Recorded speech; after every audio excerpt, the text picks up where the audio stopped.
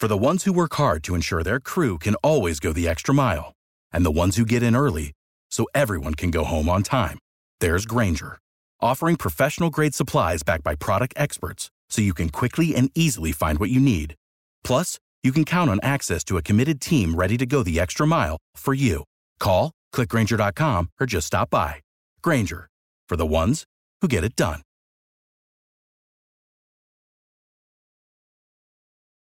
Every team, every topic, everywhere. This is Believe.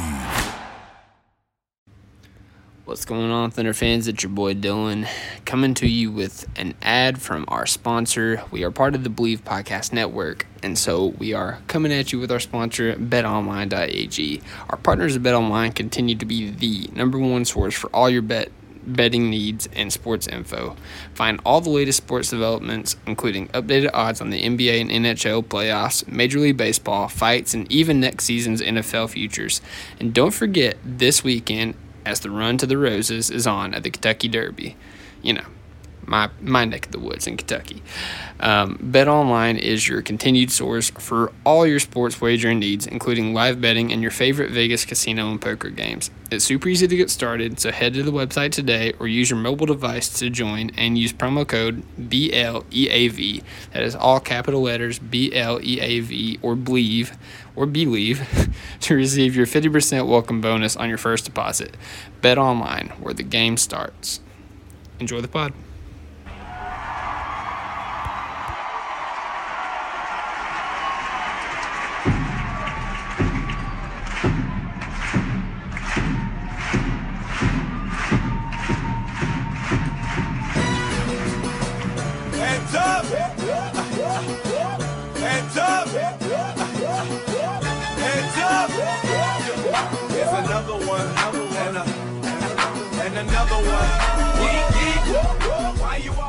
And welcome back, everybody, to another edition of the Top of Thunder podcast, part of the Believe Podcast Network. I'm your host, Dylan Hunsinger at Thunder Chats, and we are in post-draft lottery draft coverage now. Like, it's official. The Thunder had the number 2 pick. We didn't quite win the lottery. Somebody else had the pleasure of that, but we're going to get into that here in a second, because joining us today is a man who is doubly happy for polar opposite reasons. His Western Conference team, the Dallas Mavericks, are in the Western Conference Finals, spearheaded by Luka Doncic, and his Eastern Conference team, the Orlando Magic, have won the lottery again, giving them the first pick in this year's draft. He is a man of many ventures, including, but not limited to, the Locked On Podcast Network, as well as starting his own website, MavsDraft.com. He was hooping before he came here. He's sick of hearing Chet compared to every skinny person to ever play in the league. And he is the first guest on our post-draft lottery coverage. Ladies and gentlemen, please welcome the man making Mavs draft magnificent, Richard Stayman. Dude, I might need you to be my official hype man. That is the best introduction I think I've ever had. I appreciate the kind words. Hey, absolutely, man. Yeah, it's something I enjoy doing for our guests, like getting them gassed up and making them feel comfortable and welcome. So hopefully it did the job, man. But like I said, man, we're excited to have you. I've been following you for a while on Twitter. I've listened to you on Ryland's pod. I'm Locked on Thunder a lot of times, so I'm excited to get the chance to talk to you myself. Hey, likewise. And I know I've seen your account a lot. I think I followed you for a bit. I can't remember, but definitely excited to be on here and talk some Thunder. They're recently growing into like one of my biggest non-Mavs fan bases. So it's really nice to be here.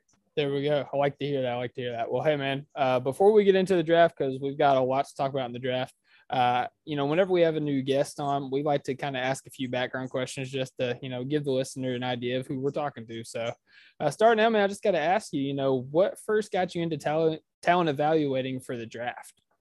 Yeah, pretty relevant to this year, actually. When the Magic last won the lottery, 2004, I was really excited because the Mavs were good and the Magic were rebuilding. They had just moved on from T-Mac and Grant Hill, all those guys, and they got or not Grant Hill, I think he was actually still there. But regardless, they had the number 1 pick, and I was really excited between the battle of Emeka Okafor and Dwight Howard to see who would be the number 1 pick. And that from there, it was kind of like it felt like predicting the future. And pretty much every year after I watched the draft, I did my little research as much as I could. I was 10 at the time. Being young, you can only do so much. Yeah. And then 2011, I loved Kawhi Leonard. That was like my guy. I hated Jimmy Butler, but I loved Kawhi Leonard. So I missed and I hit. I thought he should have been going to Cleveland at number 4. And then 2017, the way I started Mavs draft was I went and I was talking about Donovan Mitchell so much. I was like, I'm just going to create an account so I don't bother everybody else who follows me for anything else I do. And I went to create a Mavs draft. I'm like, yeah, let's see what happens. And Donovan Mitchell turned out to be really good. So that's how I got here. There you go, man. Your claim to fame is Donovan Mitchell. I like it. Yeah, that's kind of the same thing with me. You know, I started Thunder Chats because I didn't want to clog up my Twitter feed with a bunch of Thunder tweets, which I had already been doing for years. But, you know, once I was getting into podcasting and stuff, I knew it was going to be even worse. So, I'm right there with you, man. But, hey, I want to ask you, you know, you said you was really high on Kawhi. How old was you so you was 10 when you was 2004. So that means you was 17 at that point. Yeah. I was entering my senior year of high school that year. And I was like, dang, this guy is huge. Like he has all the physical tools. Like if there's a guy to bank on, it's him this draft. And lo and behold, it was honestly a shot in the dark, really lucky more than actual like deep dive evaluation. But just from like an outsider's perspective, I thought he was really good. There you go. I like it, man. I mean, hey, we all have our hits and misses.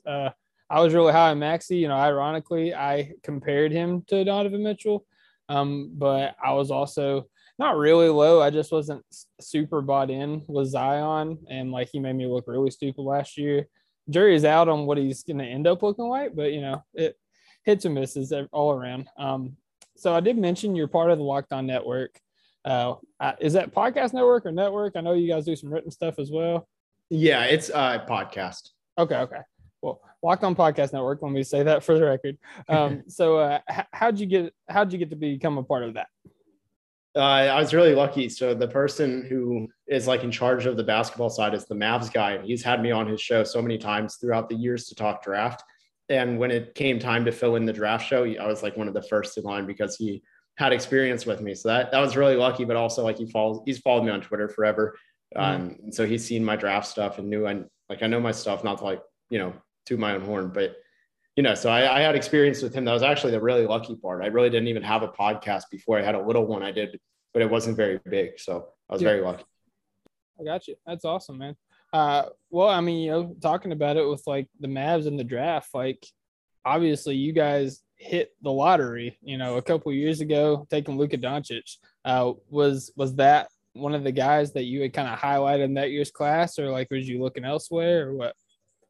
Well, I really wanted DeAndre Ayton. I thought he was so special. And then I didn't realize the mindset was just not special. Mm-hmm. And that was a big miss, but I had Luka. I mean, I was very, very happy with him. I was excited to see him on the Mavs. I was not one of the people that was against him.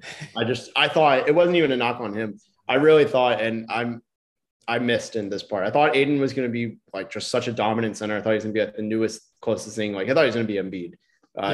And that was before Embiid was Embiid. And then I also thought Bagley. I was like, there's no way he doesn't translate. And then like it wasn't like I had them all for the most part. I had Ayton above, and then I had Luka and Bagley equal, which like at the time wasn't unpopular, but now it makes me look really dumb.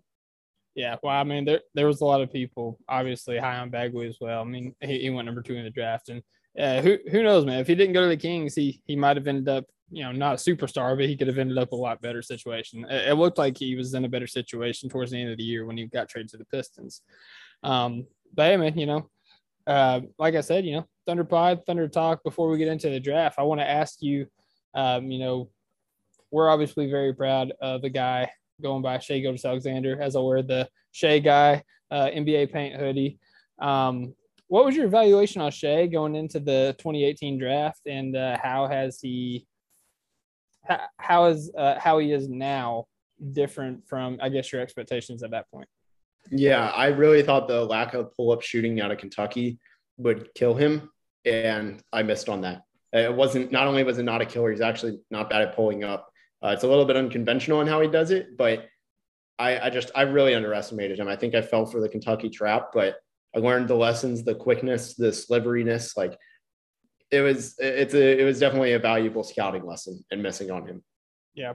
Full disclosure, I mean, you'll probably learn as we get into the draft. I'm a huge Kentucky fan, so I I wasn't super high on Shea. I was actually real low on him going into the year, but I had been like following his scouting. He was playing behind Quade Green at the beginning of the year, and he didn't give much more than, ironically enough, defense and playmaking. And, then his calling card kind of became scoring. So it was fun to kind of watch him blossom. But yeah, that's kind of been like the consensus amongst the draft guys that we brought on here, is everybody's been, that was the one thing, like the pull-up shot and really just his shot and like three-point shot in general. But yeah, we really enjoy Shea. And you saying unconventional, that's like the perfect word to describe everything about Shea's game. I think he has a really unique game. Last year's draft, we drafted Josh Giddey, Trey Mann, Jeremiah Robinson Earl, and Aaron Wiggins. Correct me if I'm wrong, you had Jeremiah Robinson Earl in your top 14, is that right? Yep, I believe it was number 12. Man, and do you think that he's kind of met those expectations? Do you think there's more to grow into? Well, I mean, it's I don't know. It's crazy because the draft is so good. I don't even know if he's number 12, but like what it was, number 15. And he also missed a lot of time, unfortunately. Yeah. But I do think, he's already a veteran. Like, to me, that's I don't know. To me, that's somebody who's going to be a top 12 player from their draft. I'm very confident in it. I loved their draft as a whole. Yeah. And I'm glad you said that too, because, obviously we had Giddey and Mann. Like, I feel like most Thunder fans feel like Presti kind of batted, I mean, for lack of a better term, he batted 1,000 like in the draft. Like, we feel like he really like struck gold. And I think that's part of, even before we got the number 2 pick, that was part of the piece that we all felt. Oh, okay. I'm sorry. I thought something was wrong. You was tickling him. Sorry. My son's on a ventilator and his alarm was going off because he unplugged his thing and my wife was plugging him up. I thought that she was having difficulty, but she was tickling him. So sorry about that. You're good. All right. Back to what I was saying. But yeah, no, we was really happy for the draft. That's why I feel like that we was more comfortable going into this year than we was last year, even before we got the number 2 pick. And something that we've said as a podcast is, the Sixers have trust the process. We have trust the Presti. So that's kind of the mantra we're trying to carry into going into the year. But, one more thing on last year's draft. I mean, do you feel the same? Do you feel like, obviously, like, revisionist history, like, it would have been nice to get Herb Jones there in the second round. It could have been nice to, I still would have liked to get Trey Murphy instead of trading pick 16 away. But, how do you feel about, I guess, your grade for the last year's draft? Yeah, the pick 16 trade is the only thing I really didn't like. I really thought they had a great opportunity for Alperen Sengun there. Also, the international presence they had. I'm huge on Alperen Sengun. I think he's going to be a really good center. I think he's got Vucevic level upside. So I would knock him for that. But also at the same time, they hit on all 4 picks. Like that's ridiculously hard. Even in it was a weird season, whatever. Aaron Wiggins probably doesn't get the same run under most teams in most situations, but like he got it. And he showed he can be a 3-and-D guy. It was something I talked with Brian on Locked On Thunder was, 3-and-D is the easiest position to scale up from two-way to actual guaranteed roster spot. That is the easiest role. So all you have to do is hit your shots and stay in front of your man. You have 2 things to do on the court. And he did well. Jeremiah Robinson Earl looks like a veteran. I mean, that preseason game when Oklahoma City got absolutely blown out, he was the only one that was a positive. Weird things like that. It doesn't actually matter, but it does matter in a way. Like, these guys are going to be good. And Trey Mann, I love. I think his athleticism popped a little bit in game. Even when they played the Mavs, it was funny because that big dunk he had, I don't remember, it might have been against Dallas, but that big dunk he had early in the season, it really just sent a different reputation for Mann. I knew him as a shot creating step back guy last year. And then the broadcasters were like, oh yeah, the high flying Trey Mann, like that's what he's known for. And I was like, whoa, what? So it's growth. Everybody has exceeded or met my expectations. And obviously I don't even need to say enough about Giddey if he was healthy, first team all rookie. Yeah. I'm glad you said that because there was a lot of Thunder fans that were upset about it. Understandably to agree, but also understandably why he missed. But Trey Mann, I mean, I remember, he really struggled with his shot going into the summer league and even coming into the season. Looked like he was really struggling to, not even create space, because he was still creating like a ridiculous amount of space. His shot just wasn't falling. He was trying to get, I guess, accustomed to the different distance between college and NBA distance. But yeah, man, I remember that. I think it was the dunk over Wayne Ellington against the Lakers, and that was like the first like, oh shoot, okay, Trey Mann's got bunnies like that. Interesting. So yeah, he's a very fun player. A lot of Thunder fans feel very highly on him, and a lot of draft guys feel very highly for him too. So glad to hear your thoughts on that. So before we get into this year's draft, I just want to ask you, you're kind of on two different sides of the spectrum. You got a Western Conference Finals team as one fandom, and then you got a, partner in crime on the rebuilding team. So like, how do you feel about Presti's plan? Do you feel like it's going to come to fruition like we're hoping it is, or do you think that he should look to cash in some of those picks sooner or later? Well, I mean, I think he's a modern day successful process Sixers. In this way, I think he's a lot better at finding the bottom end talent that Hinkie wasn't. You look at it's like the Sixers. I mean, one of the guys that always jumps out, like there are a few, what's his name? Arnett Moultrie, Hollis Thompson, guys that just had no business being in the league. Like those were his guys. And you look at the Thunder and it's like, okay, sure. There's like Teo Maledon who is not good, but like, you also find these Aaron Wiggins. You find even Jalen Horde is better than Hollis Thompson ever was. He's a lot better at finding this deep cut talent. So for me, it's like, that's what's going to make him stand out. And on top of that, he's good at trading. I wouldn't want to trade with him. And I think he eventually does cash in those chips though. I think that's something he'll do. And I think it's something that Oklahoma City will thrive under. So they have a good combination of young talent plus the ability to get proven talent that'll help them win. So I'm pretty confident. All right, that's what I like to hear. Incurring debt is one of the staples of adulthood. Believe me, I know.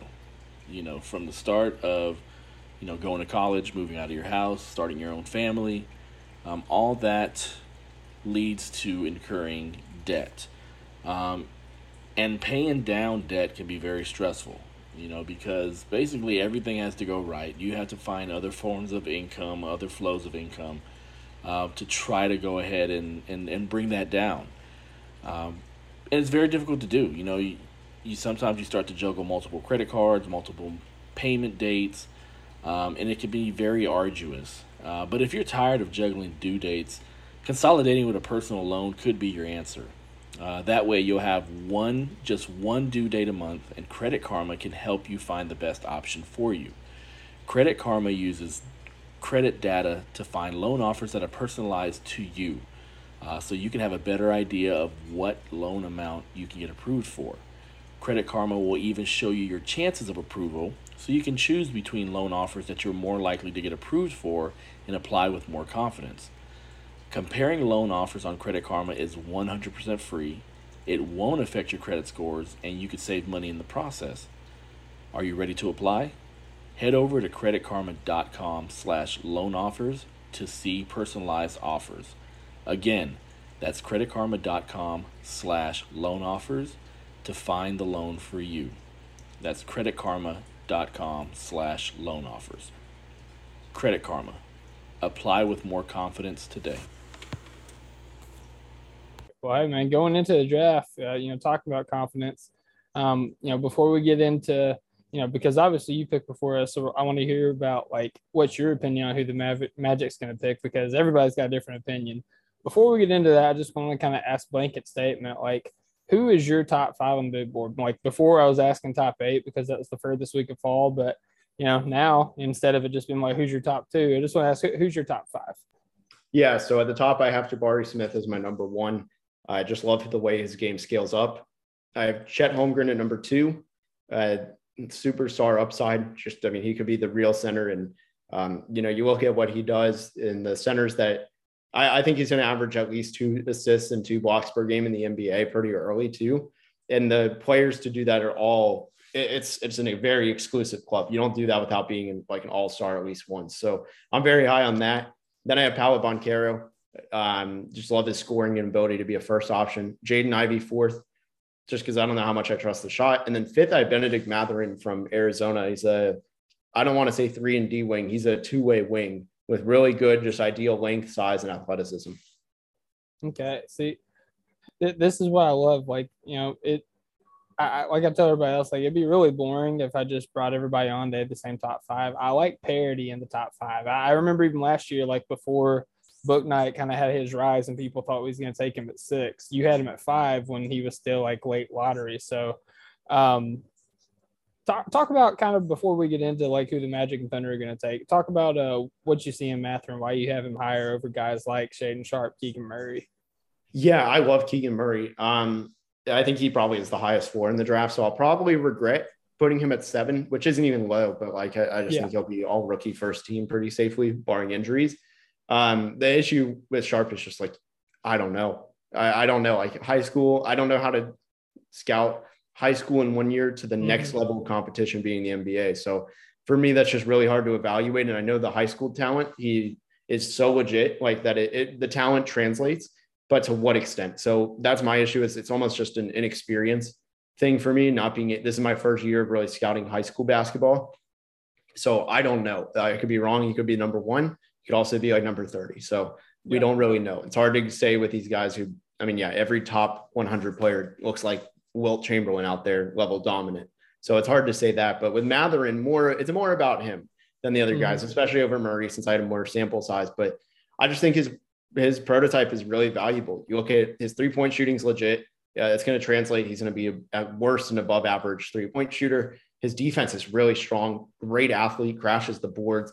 And I think his passing is something that, especially in a team like Oklahoma City, they could develop him really well. And I don't want to say it, but like the mold of that is a star. Like, I don't want to give a specific player, but I mean, you look at wings that can pass, shoot, defend, that's a star. Yeah, absolutely, man. Yeah, I really like Mathurin as well. I have an outside hope that he would fall to 12, and we'll talk about that here in a little bit. But the reason I like him a lot is like just watching in his games on both ends of the floor. Dude's a dog. Like, he is such a tough competitor, and the aspect of his game that I really appreciate, like all the things you said, obviously, absolutely. Like, he's a great rebounder for his size as well. But the thing that I love is he's just a great cutter and a great slasher. And I think playing with guys like Shea and playing with guys like Giddey, and I mean, even to like a smaller extent, like Poku and JRE, like we've got a lot of guys that can pass the ball. I think he could really thrive in that situation. Similar to what we've seen Aaron Wiggins. And I've kind of, said that he could take Wiggins' role, but, obviously a bigger role because, Wiggins played a smaller role, but, similar like play style, I guess. But all right, man, enough about the low. Like, we're getting to the top of the draft. Like, this is what the people have come for. This is like, as soon as the lottery shook out, I was like, wow, this is perfect. We're having Mavs draft on the pod in like 2 days. So I want to hear, man, you have Jabari number 1 at your board. Is that who you feel like the Magic's going to draft? Let me frame it like this. Who do you think the Magic will draft, and who do you want the Magic to draft? Both answers might be Chet. I think okay. He has the least overlap of any player right now on the roster. I'm pretty confident it's him that they will take, because this front office loves length and defense and shooting. And, this is the front office that took Mo Bamba. And really, the way I look at Chet is, think of him this way. Imagine if Mo Bamba actually was good, because he's a bust in the nicest way. And it's not all about him, but just, you look at the players picked in that top 10. Mm-hmm. He has a very strong case of being the worst player. Marvin Bagley's better. And when you're in that discussion, you're probably a bust. And I mean that with, I can't say all the respect, because I realize how disrespectful it is, but you look at a player who can pass and shoot and defend better than Mo Bamba with his frame, and not entire frame, but just that build. I think the Magic are going to fall in love with him. I personally would still probably take Chet, but I would give a very hard look at Jabari before Paolo. Yeah. Well, hey, that's interesting you said that, because, we did a 2.5 hour live lottery reaction on Spaces. We had a bunch of Thunder fans chiming in, and we was trying to figure out who we thought would be there at 2. And I was very consistent on saying Chet. I've heard a lot of people say Paolo, just because the Magic, I guess they lack a number 1 option, and Paolo would fit the mold there. I've heard a lot of people say Jabari. Draft Deeper, Nathan Grubel, he's mentioned the fact that the proximity of Orlando and Auburn, Orlando Magic's scouts could go and see Jabari multiple times. They're going to have a good feel of what he could provide or what he could contribute to a team. And so like I've heard the case back and forth, but I'm with you, man. I think it's Chet, for all the reasons you said with the length and, just like, like I guess shadow reasons, like, his connection with Jalen Suggs, playing together on the AAU team, Suggs being a huge influence on him going to Gonzaga. Obviously, they're not going to just like listen to whoever Jalen Suggs says to pick for the number one pick in the draft, but I do think that it helps, it contributes. And I think it helps you guys too, because, two of your best players, probably two of your best three players, excluding Franz, instantly have a connection. And, that bodes well for you guys going into the season. All right. Well, hey, so you say you got Chet number one going to the Magic. So gets to the Thunder, Jabari's on the board, Paolo's on the board. Same question. Who do you think that Presti will take? I know that's hard. That's hard to answer because Presti's one of a kind. And who do you want him to take? Yeah, this one's for sure the same answer. I think it's going to be Jabari Smith. I think the Thunder are going to take a very long-term approach at this. You have a chance to draft probably one of the very best role player, like not even role player. He's not a role player. I think he'll make an all-star game in his career. You look at he's a role player the same way Klay Thompson is. Like Klay is one of the very best 3-and-D players of all time. And to an extent, Jabari Smith is a bigger Klay Thompson. Obviously the shooting differences, I'm not going to even say he's the same breadth of this best or second best shooter of all time. But I think I think there's just a lot of similarities. The way he defends doesn't do a lot in terms of dribbles, but when asked, maybe every once in a while he can create a little bit of his own. Elite shooter in the league, great defender. And obviously when you're 6'10", it just gives you such a massive advantage. You look at Maxi Kleber, for example, is probably the tallest 3-and-D guy in the league. And he has been great in the playoffs and his value. He's underpaid at whatever he's making, like $10 million a year, $8 million, something like that, maybe 12. That's a max contract. When you get that as a rookie, you're going to be instantly better. And I think the long game with why I say Jabari Smith, next year's draft class is unbelievably stacked. He's made it no secret. He's tanking for Wembanyama. Every team really should. That's not going to be over 500. They should all go in on the tank race. Like he's that special. And the consolation prizes for not winning Wemby are pretty strong. So I think he's going to do that. You get the elite role player, you get the superstar, and you already have some really strong pieces in place. It's a great setup without having to give up any assets to be at stardom for a team. I like it, man. I'm not going to lie and tell you that Jabari at number one, and I agree with you on that. Like, I agree, like, Jabari is, like, a seamless fit. Like, just providing somebody that has the shooting that he has with a guy, with a team with Giddey and Shea who, rely on, having some perimeter gravity, who have, like, the worst three-point shooting team in the league. Like, I've said consistently, Shea's done more with less than almost anybody in the league the past couple of years with as limited shooting as he's had. So I like Jabari. And it's funny you mentioned Klay. My co-host, Alex, he's even said that he pictures Jabari's role, at least his first couple of years, kind of being like a Klay, like, running him through screens, off pin downs, spot ups, because the lack of creation that he has. And, playing, again, with Giddey and Shea, you might not have to create your shot as much with, creators like that. So I do want to ask, I mentioned I have Paolo number one on my board. It's a very fluid board. Like it's changed a lot over the past few months. But if I was to ask you to make the case for Paolo at 2, what would you say? Yeah, you're looking at a number one scorer. His ability to just create his own shot, get to a spot, and shoot over a defender at his size. He's 6'10". That's really unique. You might think with saying that I described like a former superstar for Oklahoma City that wore number 35. When you look at something like that, it's really special, and it's hard not to see the intrigue. Like, yeah, he has some defensive shortcomings. He really turns on and off his motor, which can be an alarm. But and also another one is that his passing. He makes some advanced passes, but it's his fundamentals as a passer. He can't make a post-entry pass. His accuracy is way off. If you look at some of the fundamentals, it scares me off a little bit. If you're willing to overlook it, it's not that bad. It may hurt you in the playoffs more than the regular season, but he can move his feet well. He has all the tools to be a decent defender at the least, hold his own kind of, in that way, like the same way this is unfair and I'm not comparing him, but like Kevin Durant's a great defender, I think, especially given the scoring load he has. He's a great defender, and it just seems like a lot of the play style and the overall style for both just overlaps. You look at a 6'10" shot creator that can hold his own on defense and sometimes create for others. That's the star mold. All right. I like it, man. Yeah, I'm really intrigued by his passing because he kind of took the lead playmaker role going down the stretch for Duke in the postseason because they lacked a guy like that. Like their guards were, bucket getters, not really guys that, create more for their teammates. So I'm intrigued by that. I'd like to see that unlocks more. I think that, having multiple guys that can create for himself and his teammates would be good to have on a team. But yeah, everything you said, like all those concerns, they're valid 100%. I do want to ask you this. So, like we mentioned, Presti's a wild card. He's one of a kind. If there was going to be somebody that would go out of the consensus top 3 at pick 2, it would be him. If Presti was to go out of consensus top 3, who do you see fitting OKC the best? Man, I thought about Jaden Ivey for a bit because he is really talented.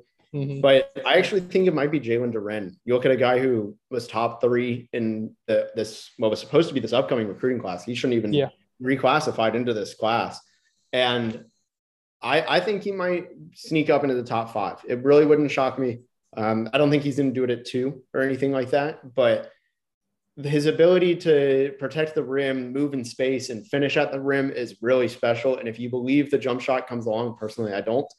If you believe the jump shot comes along, you've got a really talented player. And honestly, a lot of people compared his play style to Dwight Howard, and I kind of see it. I don't think he's a 1-to-1, but that play style is. Okay. I like it. Spicy, man. So, you mentioned you don't think that we should take him at 2.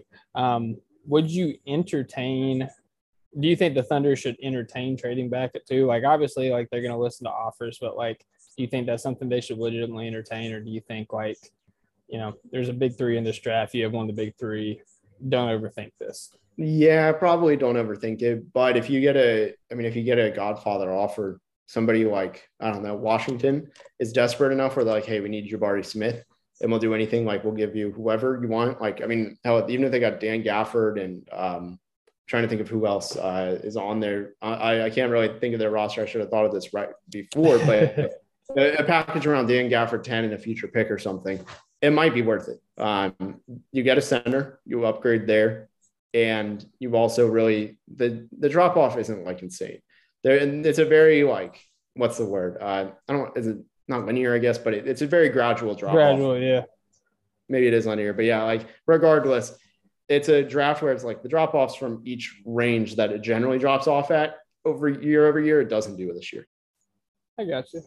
Yeah. One concept that another one of my co-hosts, Matty Moles, has kind of brought up is like trading back to like 4 with the Kings or 5 with the Pistons, and like, maybe getting a Kings like unprotected pick next year, or having the Pistons remove their protections on their next year's pick, or something like that. And like, I don't even know if that's something that they would entertain, because like you said, Wembanyama is like the big price everybody's buying for. So I kind of lean with you. Like, they should probably not overthink it, just hang out with 2. But hey, if that's on the table, you at least got to consider it, because I do think that just the mystery box of Shaedon Sharpe, I think, really intrigues a lot of teams. And I could see, Presti, a guy that said famously, like, we don't have a consensus draft board. I could see him, taking a swing on somebody like that. All right, moving down to the pick 12, the Clippers pick that didn't jump but didn't fall, thankfully. Who's some prospects around that range that you like? Yeah, let me first clarify. When I said trade with the Wizards, I thought of this right after. If they take that 10th pick and they also have 12, move back up, use those 2 picks, or even the 30th pick too, and move up into like the top 7. So just clarify. I wouldn't just settle for 10 and 12. That'd be a horrible disaster of a tank. But okay, that's fair. I did not clarify that whatsoever. I don't want to be put on the stake. But some other guys that are in that range, you look at Malachi Branham, somebody who's climbing. I don't know if they'd really take a guard, but I think he is one of the better ones at fitting with other guards. AJ Griffin, if his medicals keep him from keep him from rising up. He was almost 50% shooter for most of the year until the tournament. Really just lights out. He's raw because he was injured for a couple of years. Should be able to grow into a good defender and overall like good slasher too off the attack. Maybe even Keegan Murray. If I doubt he's there at 12 actually, so disregard that. Yeah. A couple other names though. You look at Johnny Davis from Wisconsin, was a one-man show there. And then Ousmane Dieng. I really think, Sam Presti's connects to the international game. Ousmane is a guy who's 6'9" or so. I think he actually measured. So let me double check that. He did not measure. So never mind. We'll go with 6'9". He's a shot creator to an extent, can hit off of like one or two dribbles. Good shot. Great defender. But it was a tale of two halves for him when you look up the stats. Like his second half of the season was much better. Yeah, I think I listened to Rafael Barlow's pod today, Locked on Big Board, and he mentioned that he spoke to Ousmane Dieng and said that he told him that he's 6'10". Again, that's word of mouth. It's not official measurements, but if that's the case, it does help out. Dieng's a guy that I've been really intrigued with. I know that he had a rough start to his year in NBL, and that kind of turned a lot of guys off to him. But just his combination of skill, like it's like tailor-made for what Presti's looking at. Like these past couple of years, a guy that can dribble, pass, shoot, and even combining, his old philosophy of like, lengthy guys that are athletic and defend. It kind of meshes the best of both worlds. And I've been kind of firm in saying that I feel like if you go kind of safe, like a surefire guy, like a Jabari, like a Paulo, like a Chet at the top of the draft, you can kind of afford to take a swing, in the 12 range. So I would love to see Dieng. You mentioned Johnny Davis. You mentioned Malachi Branham. Talk about Malachi Branham because we've had a lot of Johnny Davis apologists on the pod, even Dyson Daniels. So let's hear what you guys say about Malachi Branham and kind of how you project his fit with guys like Shea and Giddey. Yeah, he's a little bit raw. For the first 2 months of the season, he averaged 6 points a game. After that, it was over 20. So he's really another guy, tale of two halves. And you look at the upside with him with a decent floor, really recovers well from pick and rolls. And for guards his age, that's really rare to say. Good jump shot. I like his ability to shoot it all to mid-range and three-pointer and to be a 3-level scorer as a finisher too. He's confident in slashing. So I like his ability just to be a complete two-way guard. Okay. I like it. See, I've seen all the things about offense, like his offensive explosion there at the end of the year. But that was the first time I've heard somebody really break down his potential defensively. And that intrigues me because kind of bleeding into the next question here. Do you think that OKC should try to trade up from 12, or do you trust that there's going to be a good enough prospect to fall at 12 that we could stay put without moving an asset? Well, I don't think Oklahoma City can really take 3 guys really 4 in the first 34. I think they're going to make a trade inevitably. Yeah. Personally, I would move either 12 and 30 or 12 and 34, move up a couple spots. I mean, if you got a chance at like Keegan Murray or something, I mean, that's a game changer. Again, if they take Jabari Smith at 2, first of all, I actually don't even know how they tank with that roster. It's going to be a lot harder to do that with the roster that I'm building out through this draft. Just with the spacing, man. Yeah. It would be really good. And if you want to have some injuries at the end of the season to roll into that tank race, more power to you because rookies don't help with winning. That's something most rookies, I should say. There are very few that end up positive. It's about 8 or 9 a year. And maybe one of them will be, but I mean, that would be an incredible haul. Just those 2 alone. I don't think you need to take anybody else after that. Yeah, no, I'd be ecstatic with Keegan Murray falling, down to that range, maybe trade up just a little bit to get him. He's been a guy I've been consistent. Like, I like him. I just don't want him to be the big prize for all of our pain and suffering this year. And, now that we had the number 2 pick, if we could move up a little bit to get him, I'm all for it. So I'm right there with you. I want to ask you this. I kind of brought this up in our spaces. I haven't got to ask anybody else about this. So the Hornets have picked 13 and 15, and obviously we're picked 12. I feel like the Hornets are looking for a big man. I think they would love like a Jalen Duren, Mark Williams type of guy. Say like Mark Williams was to get to 12 and OKC, there's a lot of people that say there's a big drop off after Duren Williams on the big men. Say OKC was to say, we're going to take Mark Williams. If we offered you 12 and 30, we could have 13 and 15. Do you think that's something they go for? Or do you think that it's just too much value for them? I would do it for Oklahoma City. I'm trying to think if Charlotte would do it. And I think Charlotte would probably rather have 13 and 15. But it would be an interesting one. I think that there's room to work with from that package. Yeah. I was just there's a bunch of guys that I want this draft. Like the more I dive into it, the more I fall in love. Like guys like Jalen Williams, who Rafael Barlow today said that he's working his way up in the lottery buzz, and that just bums me out because he was a guy I really wanted at pick 30 or like trading to the 20s. So yeah, I guess this is just me just trying to manufacture ways to get more guys in those range. All right, let's see here. So we have mentioned, we also have picked 30 and 34. Let's just say hypothetically, Presti was to keep all these picks, like he was actually going to make selections here. Is there somebody in that range that you feel like would either fit well or would be worth taking a shot on? This is on pick 30, correct? 30 or 34, they're kind of same range. Man, it's hard to say with the combine. It feels like I'm starting to see the changes because a week ago I would have said Terquavion Smith, but I think he's played himself out of that range. Mm-hmm. Somebody who, God, it's hard. I think there's guys that might surprise people and fall, like Ty Washington. I could see something like that. I don't think he'd fall. I don't think Oklahoma City's the team to take him, but maybe Wendell Moore from Duke. He's really almost flown under the radar in a way, like just every way, even as a freshman to now. I mean, he's 6'5.5" with a 7'1.5" wingspan, so +7. It's pretty ridiculous. He can defend, he can pass, kind of drive, not really though, and then he can really shoot with the lights out. And he's been more confident this year. Needs to still get a little bit more confident, be a killer as a 3, but I would absolutely love to see him. And I'll throw out 2 names that I think are actually realistic, because obviously Wendell Moore, but you look at Jalen Williams from Arkansas. If he makes it that far, I know he's kind of in the draft, because he could come back and be on one of the most stacked teams ever at Arkansas of young talent. And I think he should stay in the draft as much as he could win a title. That dude's a very all-around big man. He can do everything. 6'10", 6'11", and can do just about everything. And I'm trying to see if his wingspan or anything like that checks out, because he got measured. But he's pretty good. 6'10" with 7'1" wingspan. And has a lot of guard skills. I got you. I want to ask you, we're going to talk a little bit more about the big guys here in a little bit, but one of the big winners kind of the combine, Christian Koloko, I saw that he shot very well from the 3-point star drill, and that kind of shocked me because everything I've seen from Koloko is he's a guy that gets it done around the rim.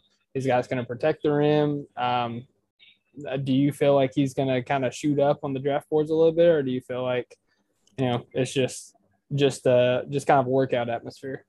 Yeah, I actually do think he might, that he might really stand out, because with him, he has been hidden in the last 2 years under Sean Miller. You get a coaching change and suddenly, boom, he broke out. He took I have a video of it if you search it. He took a jump shot against Washington State and it actually looked pretty clean. So I think it's real. I'm willing to bet that jump shot is real. How real the 3-point shot right now is, or early in his career, hard to say, but a mid-range is very realistic. Okay. I like it. Yeah. See, a lot of Thunder fans have just been really obsessed with the quote unquote lob threat for Gideon Shea, and understandably so. Like, it would be a lot of fun. Like, I think it's important to have vertical spacing, but like I mentioned earlier with just, Shea's tendency driving to the rim and like how much space could do for him. I really want a big that can at least theoretically stretch the floor. Like, as a big man, I'm not asking you to be Karl-Anthony Towns and shoot 40% from 3, but, 33, 34% from 3, like, obviously not off the bat, but like I just want spacing all over the floor for Shea. I want him to have, as clear of a lane as he can to get to the rim. So Koloko is kind of a guy that I've been intrigued with. Kamagate was kind of like my choice of the big man after like the Durham Mark Williams tier, but if Koloko can shoot like this and projects to be like a consistent shooter like this, I think I'm going to have him higher up on that. Yeah, and it comes down to the jump shot, and because his perimeter quickness is really nice. Like, you look at a modern big, he won't be frozen out of the playoffs. I like it. Hey, I mean, you might be talking me into him. Well, hey, talking about, like I said, assume that we keep all 4 picks. This has been something we ask all our guests here. But for you, we get pick 2 instead of pick 4. So assume we keep pick 2, pick 12, 30, and 34. What are 1 or 2 fun player combinations you'd like to see on OKC? Man, I would say it's a cheat code to use number 2 because I think Jabari Smith at anybody is really unfair. I would say at 30 that they get Ryan Rollins, and at 12 they get Ousmane Dieng, because you get kind of the balance that both of them lack and are good at, because Ryan Rollins is somebody who I love. I don't even know if he'll make it to 30, but he's been my guy. Him and Raphael and I have been hyping him up all year.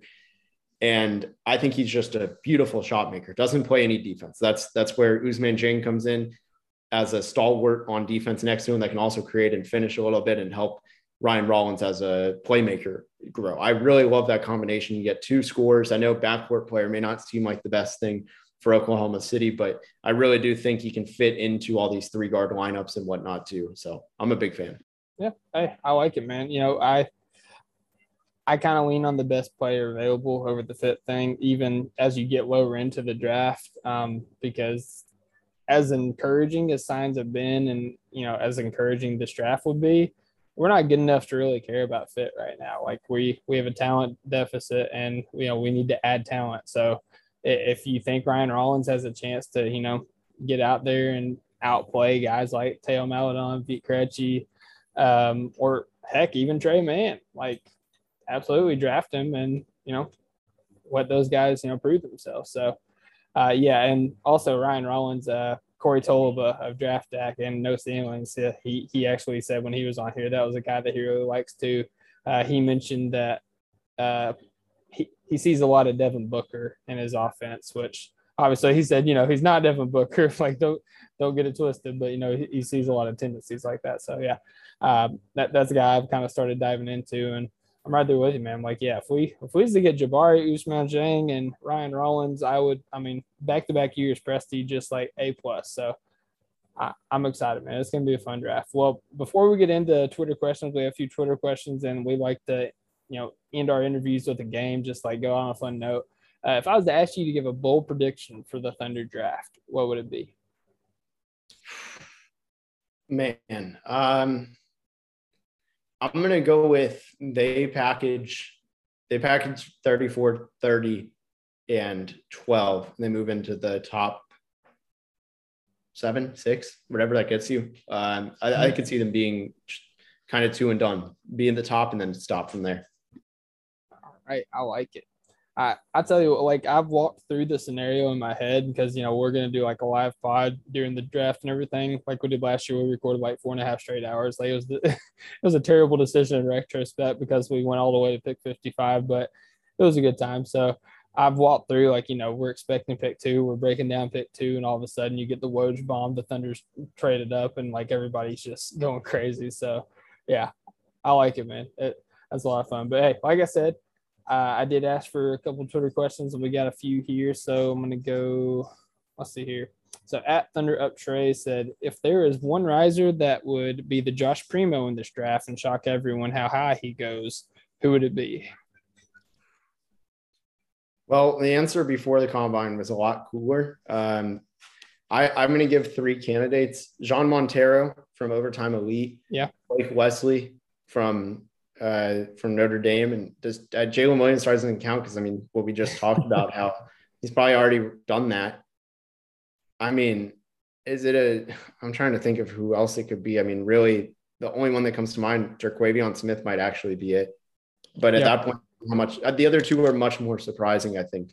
When you look at Jean Montero and Blake Wesley, they're not talked about very much on draft sites because they didn't go to places that are easily accessible for a lot of people compared to the Duke, North Carolina, whatever school you want to talk about. They're a little bit under the radar. Man, just intentionally excluded Kentucky. I see how it is. It's all good.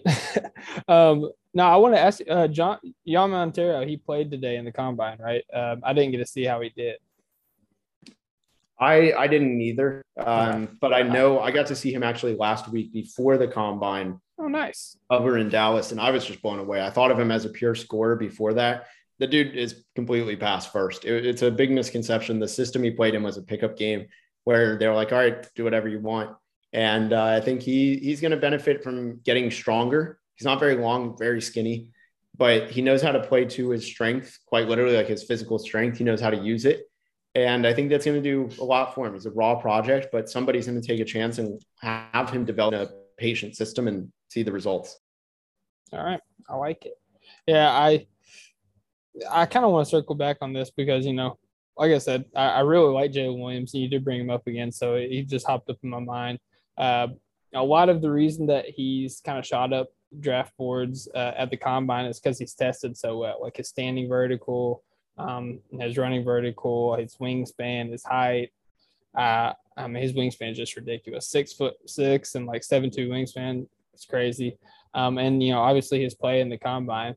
Like I said, Raphael thinks that he's going to be a lottery guy. Do you think that's a guy that Presti should target at 12, or do you think it's a little too rich for your blood? Man, I just don't see a big enough gap between most of these guys. I don't have an issue at 12. Mm-hmm. I like it. I don't know, man. Like I said it today, kind of joking, like, F it, just take him at 12. But, if there's a GM that was like, identify him as your guy and just like, I'm just going to take him at 12, it's Presti. So I would be a little shocked, but I'd be okay with it. So, all right, moving on. We'll stop talking about Jalen Williams. Sorry, guys. So at Esson DVL, I guess this is a question like for you specifically. Is it better to have, or for you, is it better to have the number 1 pick in the draft, or would you rather have 2 and 12? This is a year we talked about this actually on Locked On our live show. It might be better to have 2 and 12. I don't know if I'd want it, like Raphael was saying, I don't know if I want to be the team that is locked in on, they have to start the path on the top 3, because nobody knows how these top 3 are really supposed to be ranked. Yeah. Everybody's just kind of spitballing. There's no like clear, oh, you haven't seen this element. It's obvious this is what separates them. There is none of that. So I would probably say 2, and having to make a 50-50 choice is a lot better than a 33-33 choice. All right. I like it. Gassing us up a little bit before we close it out. I appreciate that. So at Shay_step, he asked a couple questions that we already covered, but I did want to acknowledge him and thank him for asking those questions. So, man, we're going to close it out, playing a couple games. All I gave you was rapid fire, kind of told you what the games would be, but not telling you the context. So we'll go ahead and get started, man. So overrated, underrated. If I was asked you, give me a prospect that you think is overrated and underrated. And if you don't want to say overrated because you don't want to be critical, just say somebody that you have higher than consensus and lower than consensus. All right, let's do it. No, I mean, yeah. Just pick one of these. Sorry. I'm sorry, I misunderstood. You're wanting me to. Oh, okay. I apologize. I thought you were going to give a name. I'm so sorry. Yes, overrated. This feels like a cheap shot. Patrick Baldwin. Yeah. He's been hyped up for results that are 2 years in the past now, and I don't know. He didn't perform at the FIBA USA. He didn't perform at a very weak conference and easy games. How am I supposed to trust that he's going to perform in the NBA? How many can I do? You can do as many as you want, man. Well, the next one is the easiest target of them all. This is the easiest punch down I've ever done. Peyton Watson. I don't know how on earth that guy is in the NBA Combine. Shout out to his agent for the good work he's putting in. But his whole thing was like, oh, he's raw. That's why he was so bad. UCLA is a bad fit, all this stuff. And you'll see his length is really going to separate him. He's 6'8" with a 7-foot wingspan. That's really not that special. Yeah. And he can't shoot. I don't buy him at all. I don't have him in my top 100 personally. All right. I respect it. And then moving to the underrated, I'll do 2. For me, pretty easy. Ryan Rollins, I have him at 16 right now. I don't think the consensus really even has him first round, but I'm pretty confident once the combine's done, he'll be there. Another one who, I'm going to dig a little bit deeper than just first round guys. Someone who I feel is really, really underrated, hasn't gotten any attention and I know there's been some agency stuff where they just kind of forgot about him for the draft, is this kid from Europe. He's auto eligible. His name's Giordano Bortolani, and trust me, I could not have made that any more Americanized of a name, but he's 6'4", one of the best shooters on the planet that is not in the NBA. He shot, and actually he's pretty efficient too. Shot 46% from the field in Italy, which is a pretty good league this year. Had 13 points a game, and that was on 44% from three and 87% from the line. If you search Bortolani, as Americanized as that sounds, you should be able to spell it Bortolani. If you search him, Mavs draft, you'll see these videos. His threes are just insane. His shooting touch is nuts. He can shoot over anybody, and his quickness of getting it off.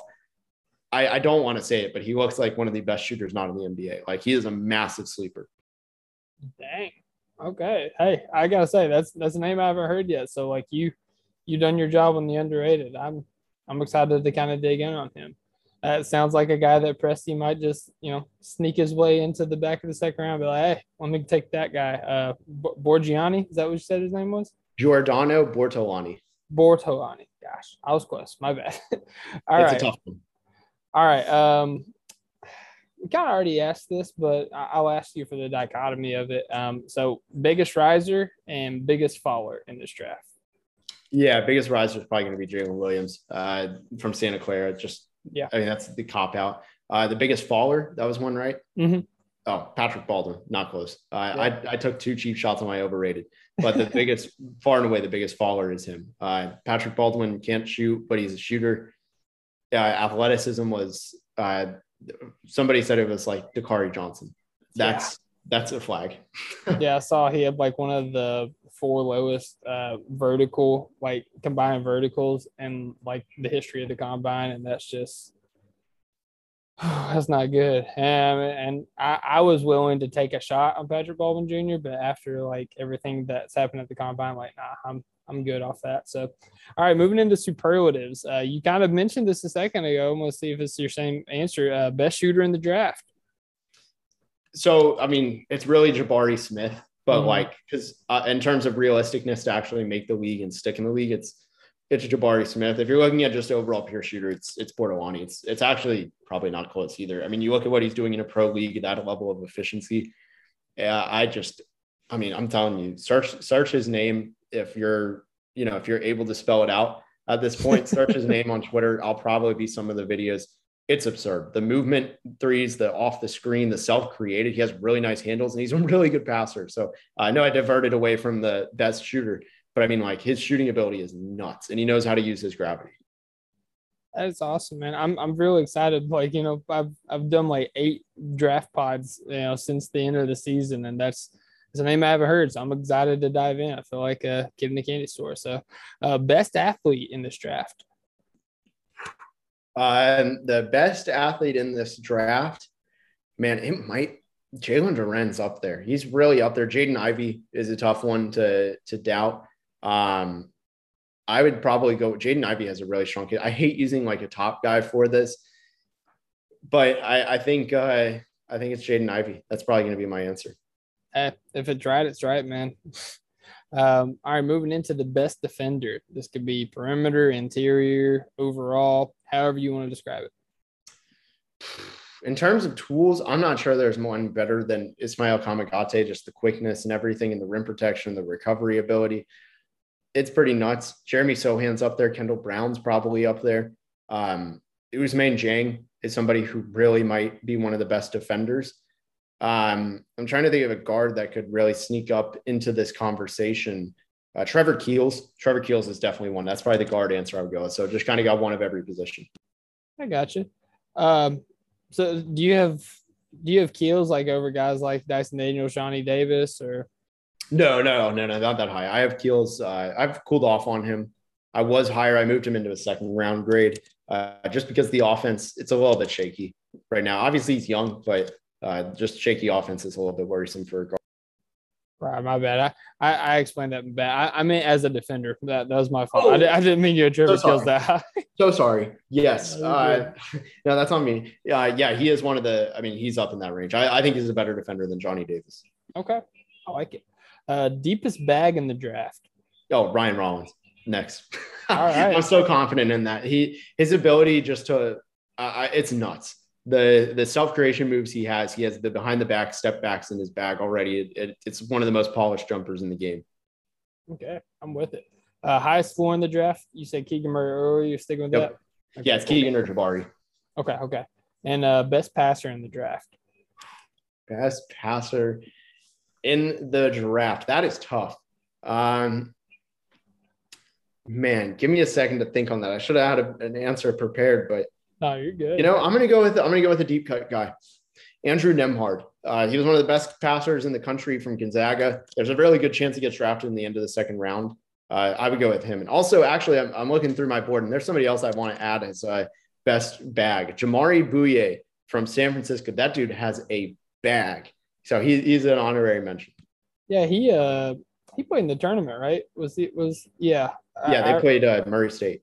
Yeah. I remember Swiss Cultures did a video on him. I that name stuck out, and it was because of his bag. So yeah, right there with you. All right, last one, man. Start, bench, cut. This is a prevalent conversation in all of basketball. We're taking it to the draft Twitter. So, or not draft Twitter, draft conversation. I don't know. I said Twitter. All right. Anyways, start, bench, cut. Let's start with shooters here, and I had Patrick Bowman Jr. in there, but he's out. I'm going to take him out of that. Yeah, he's done. So I'm going to say Christian Brown, however you say it, Gabriela Procida, and your guy, what's his name? Bordewani. This is easy. The start. I mean, the chances of getting to the NBA again, the stuff with Bordewani, it's going to be a little bit tougher because some internal issues with just the international pool. Gotcha. So I would say start Procida just because of that advantage. But in terms of skill, I would say Bordewani start, bench Procida, and it's not even close. I cut Christian Brown. I'm completely out on him. Oh, really? Why don't you like Christian Brown? He can't do a straight line left-handed drive, and in his time at Kansas, he hasn't done a normal. I know I got burned by this once. I said I learned, but he hasn't done a normal pull-up jump shot, even when there's been space to do it. I really think he's having some of his flaws hidden at Kansas. Okay, I like it. Yeah, Christian Brown has been a guy that I've kind of like grown to like just because of his shooting and his. He tested great athletically, and then like his tenacity as well. But all right, I'm gonna have to look into that. Maybe I've just been, taking people's word for it. Procida is a guy that I love. Like I would love to get like at 30 or 34 is like even like a drafting stash, even if you don't want to bring him over. For his shooting and his athleticism as well. So. All right, I'm with it. Moving into this was kind of my veteran wing guys. So I got Johnny Davis, Keegan Murray, and Ochai Agbaji. Start Keegan, bench Agbaji, cut Johnny. Okay. That's a little unpopular. I think Ochai, I didn't even mention him in best shooters. I think he's one of the best shooters in the draft. Just that floor ability is nuts, and he's a great athlete. All right, I like it. Are you lower on Johnny Davis than consensus? Yeah, I've warmed up to him a little bit in the last few weeks, but for the most part, I'm lower on him. Okay, and like I said, that's okay. Like I'm not chastising you. Like I like parity and boards. Like I like different opinions. So all right, I'm with it. Let's see here. Bigger wings. I got Tari Eason, EJ Liddell, and Jeremy Sohan. Start Eason, bench Sohan, cut Liddell. I don't know what. I have an issue with that. Was tough because I like Eason and not the other two that much. But EJ Liddell, he has questionable lateral quickness, and I'm iffy on his passing and if his shooting translates. It's a lot of question marks for me. I got you. Yeah, there's always one guy in the draft I just irrationally hate, and this draft is Jeremy Sohan. So that's my guy. I mean, it has nothing to do with his personality or how he looks. Are you sure it's not the looks? Because he dyes his hair every game. Maybe that got on your nerves. Does he do it every game? He had I forgot what it was. He had a sick, I want to say it was an afro or something. I don't remember exactly, but he had sick hair and then just cut it off, which really, it was harder to find him on the court because of that. Because him and Kendall Brown really stood out with the massive hair. And unfortunately, the first game I saw and I was like, is Sohan not playing? Is this a misprint? So it really threw me off. Yeah, no, man, I don't know. I just kind of had it with defensive specialists. Like I want somebody that could do stuff on the offensive side of the ball. I'm like, I know there's some theoretical stuff there offensively. I just don't know if I trust it. But going into the international pool, we got the aforementioned Ousmane Dieng, Dyson Daniels, and the never mentioned Nikola Jovic. I always just throw him in here after never mentioning him the entire pod. So I start Jovic, 6'11" shot creator that can score very well from the 3-point line. I bench Dieng and I cut Dyson Daniels. It comes down. I think Dyson Daniels' IQ and defense are really good, but I just don't know how well the shooting adapts in the NBA. Okay, talk a little bit about Nikola Jovic, because I think you're the first person that we've had on here that has had anything positive to say about him. So, like, wax poetic a little bit, because I need to be convinced. Yeah, he has a lot of shortcomings. He's a mid finisher at the rim, not a very good athlete. Defense is horrible. He's physically immature. His body needs to get better. Need to see what the intel says. I don't know what his work ethic is like and whatnot. But the pros are just ridiculous. I mean, even if this one skill translates, I think he's a top 15 player. And that's, you have a handle at six, you measured at 6'11". He has a great handle. He's 18 years old, will be 18 past the draft. So you combine that handle, he has a bag, he has that ability to really just hit deep step backs, and his just, I trust the shooting and shot creation. That's pretty much it. And I can say all the moves he has, but I mean, it's really deep shot creation at his size and age is just really special to me. Do you think he's what people thought Patrick Baldwin Jr. was? Honestly, yes. And in a decent, yeah, to some extent, yes. Okay. All right. I like it. Two more, man. So this is our, I guess, late round bigs. So the aforementioned Christian Koloko, aforementioned Ismail Kamagate, and Walker Kessler. Okay. I start Kamagate. This is really tough, but I bench Koloko. I love both of those two, and I'm all the way out on Walker Kessler. So I got him. I don't think his shot blocking, he's one of the best shot blockers ever in college, but he's so slow. He can get away with recovering in college, and he camps out of the paint and kind of hunts. I don't think he can do it in the NBA. Yeah. He feels very heavy footed. Like, say what you want about Rudy Gobert, like defensively, like he moves his feet pretty well around the rim anyways, not as much on the perimeter, but yeah, I'm with you there. All right. Last one. This is our athletic wings. I got Shaedon Sharpe, AJ Griffin, and your guy, Benedict Mathurin. So it was Shaedon, Mathurin. Who was the middle? AJ Griffin. AJ Griffin. I start Sharpe because of the upside. I bench Mathurin and I cut Griffin. That one hurt. That one really hurt because I like all three. I'm glad I made at least one of those hard for you. So, AJ Griffin, do you feel like the athleticism thing is kind of being overblown, or do you feel like it's like a legitimate concern? Yeah. He's coming off 2 years of injury. Let the man heal. I mean, he didn't look 100% even for the first couple months. So yeah, I think the athleticism is fine. All right. I like it, man. Well, hey, Richard, we've gone a few minutes over what I said I would have you for. So thank you for your time. I thank you for graciously coming on the pod. Go ahead and plug anything that you want to plug to our listeners, and let you have the floor. Yeah. Locked On NBA Big Board is our new hub. We moved from Locked On NBA Draft. I'm on every Tuesday, probably more going forward, but we do it every day. We're the only daily draft show out there. And then my Twitter at Mavs Draft, any clips, scouting reports, all that I post all goes through there. So if you want to see just about every player covered, I'm trying to do that this year. All right, man. I like it. And yeah, we'll definitely be following your work on there. I mean, you've opened my eyes to different players that I hadn't heard of or I hadn't even thought of, like, in a positive regard, in regards to Jovic anyway. So I appreciate your insight. Appreciate you coming on, man. Had a great time. And guys, hope y'all have a great day. God bless. Hoop when you can. And as always, Thunder up. Thank you for listening to the Topic Thunder podcast. Our podcast is available to subscribe on Apple, Spotify, Stitcher, and Google Play, or anywhere else you listen to your podcast.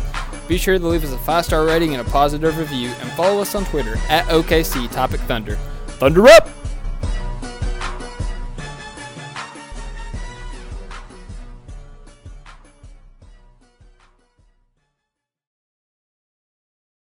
For the ones who work hard to ensure their crew can always go the extra mile, and the ones who get in early so everyone can go home on time, there's Grainger, offering professional-grade supplies backed by product experts so you can quickly and easily find what you need.